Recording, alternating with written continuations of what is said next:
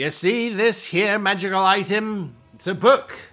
It looks blank, but I promise you it contains an entire campaign. You just have to sell your soul for it. Hello and welcome to this week's episode of How to Be a Great GM. My name is Guy and we're doing the song thing again, which I said I wasn't going to do, but I'm in a good mood. Right, we're talking about creating magical items that your party are going to love to hate to use. These are magical items that are not just a standard, yes, it's a sword of dragon slaying, yes, it's a sword of being a giant whale. No. These are magical items that come with a moral problem, with an actual beefy issue that every time the players use the magical item, they have to sacrifice something of themselves. Now, why would you do this? Why would you create a magical item that, in effect, punishes the player characters for using it? Well, it's very, very simple. This creates an incredible amount of tension. Oh, well, we've got the lamp. We could use the lamp. No, we can't use the lamp. Remember what it did last time. But we're desperate if we don't use the lamp. All right, use the lamp, but I will remember you. It creates an incredible amount of tension. It creates a wonderful amount of heroic opportunity. I shall use the soul stone. I shall sacrifice my own soul to save the kingdom. Beautiful role-playing. I'm crying. No, you're crying. We're all crying. It's what we want out of our game. It's these kind of moral decisions. So tension, heroicism, unmatched, and the moral dilemma. Do we, don't we? Should we, shouldn't we? These magical items you drop into your game when you want to ratchet up your role-playing. And they provide an incredibly useful service in your game as well. So what are these magical items? Well, they can be anything, but they should be what you need in order to drive the players forward. So if the players in your group have issues, let's say they can't survive on a certain type of plane or environment, but they need to go there for the reasons of their quests and things. They might have issues with that. Let's say they have particular issues with social interactions and no one there has the slightest inclination when they're being lied to because of circumstance. Maybe they have a particular issue with a particular type of monster.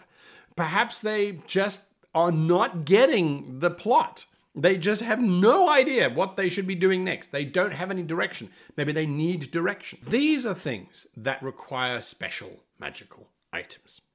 Because you as the GM are saying, here is a thing, use it, but don't abuse it. So what that also means is that these items, they need to bond to a particular host.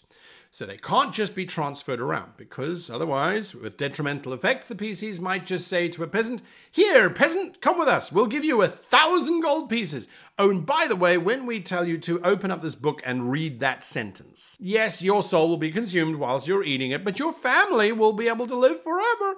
We don't want that kind of abuse, so it has to bond to a particular player character until that player character is dead, and then it can move on to the next player character. So there is that sense that this is it, folks. This is a get-out-of-jail-free card in a sense, but it's not free. There are severe ramifications that come with it. All of those things that I've listed before, reasons why the players might need these things. I gave my players a book that when you open the book, you actually get sucked into the book, but the book contains all of the information of the world. As it is happening, it's actually being written. You can read the current page where you read that you are reading about the current page, and at the same time, there are 1,000 other pages that are being written of what is happening all over the planet at the same time. So once the character is inside said book, they have access to everything. They then have to go through a series of skill challenges to find the specific information that they are looking for. It's like, using Google to find the recipe on how to make sponge cake. You will get thousands of responses. You have to use your savvy to know which ones are actually going to work and which ones are just fishing for your bank account. In this particular case, the book, when you find the information that you're looking for, you gain that information, but you slowly start to turn into pages yourself. So the players started to notice that their hands started to feel a lot like parchment. And then suddenly their hair started to get quite dry.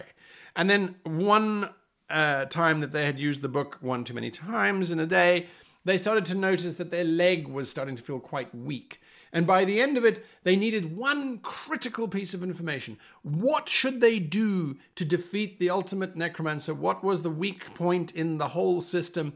They opened the book, they found that weak point, they came out of the book, they said, this is it. This is the weak point. And then they burst into pages and joined the book. It was heroic. It was sad. It was powerful. It was useful.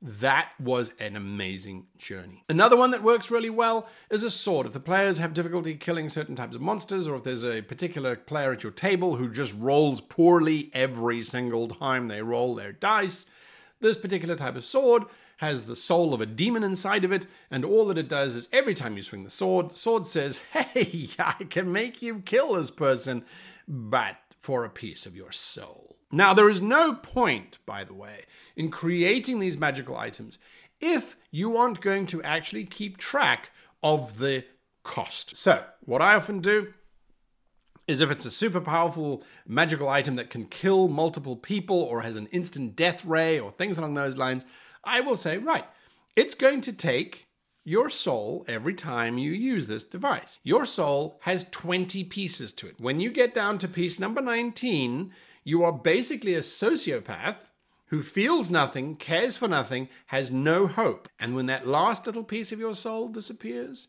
you become a mindless husk of a zombie. You have no soul whatsoever. The cost must be tracked. Otherwise, they'll just use it and you go, oh yeah, you feel a little bit poorly. No. There must be an absolute cost. So those are magical items that I find really useful, really convenient to help my players, but also to add in some wonderful opportunities for role-playing. Drop it into your game. Let me know what magical items you've come up with if you think this is a good idea. I have never run a game where there haven't been magical items like this.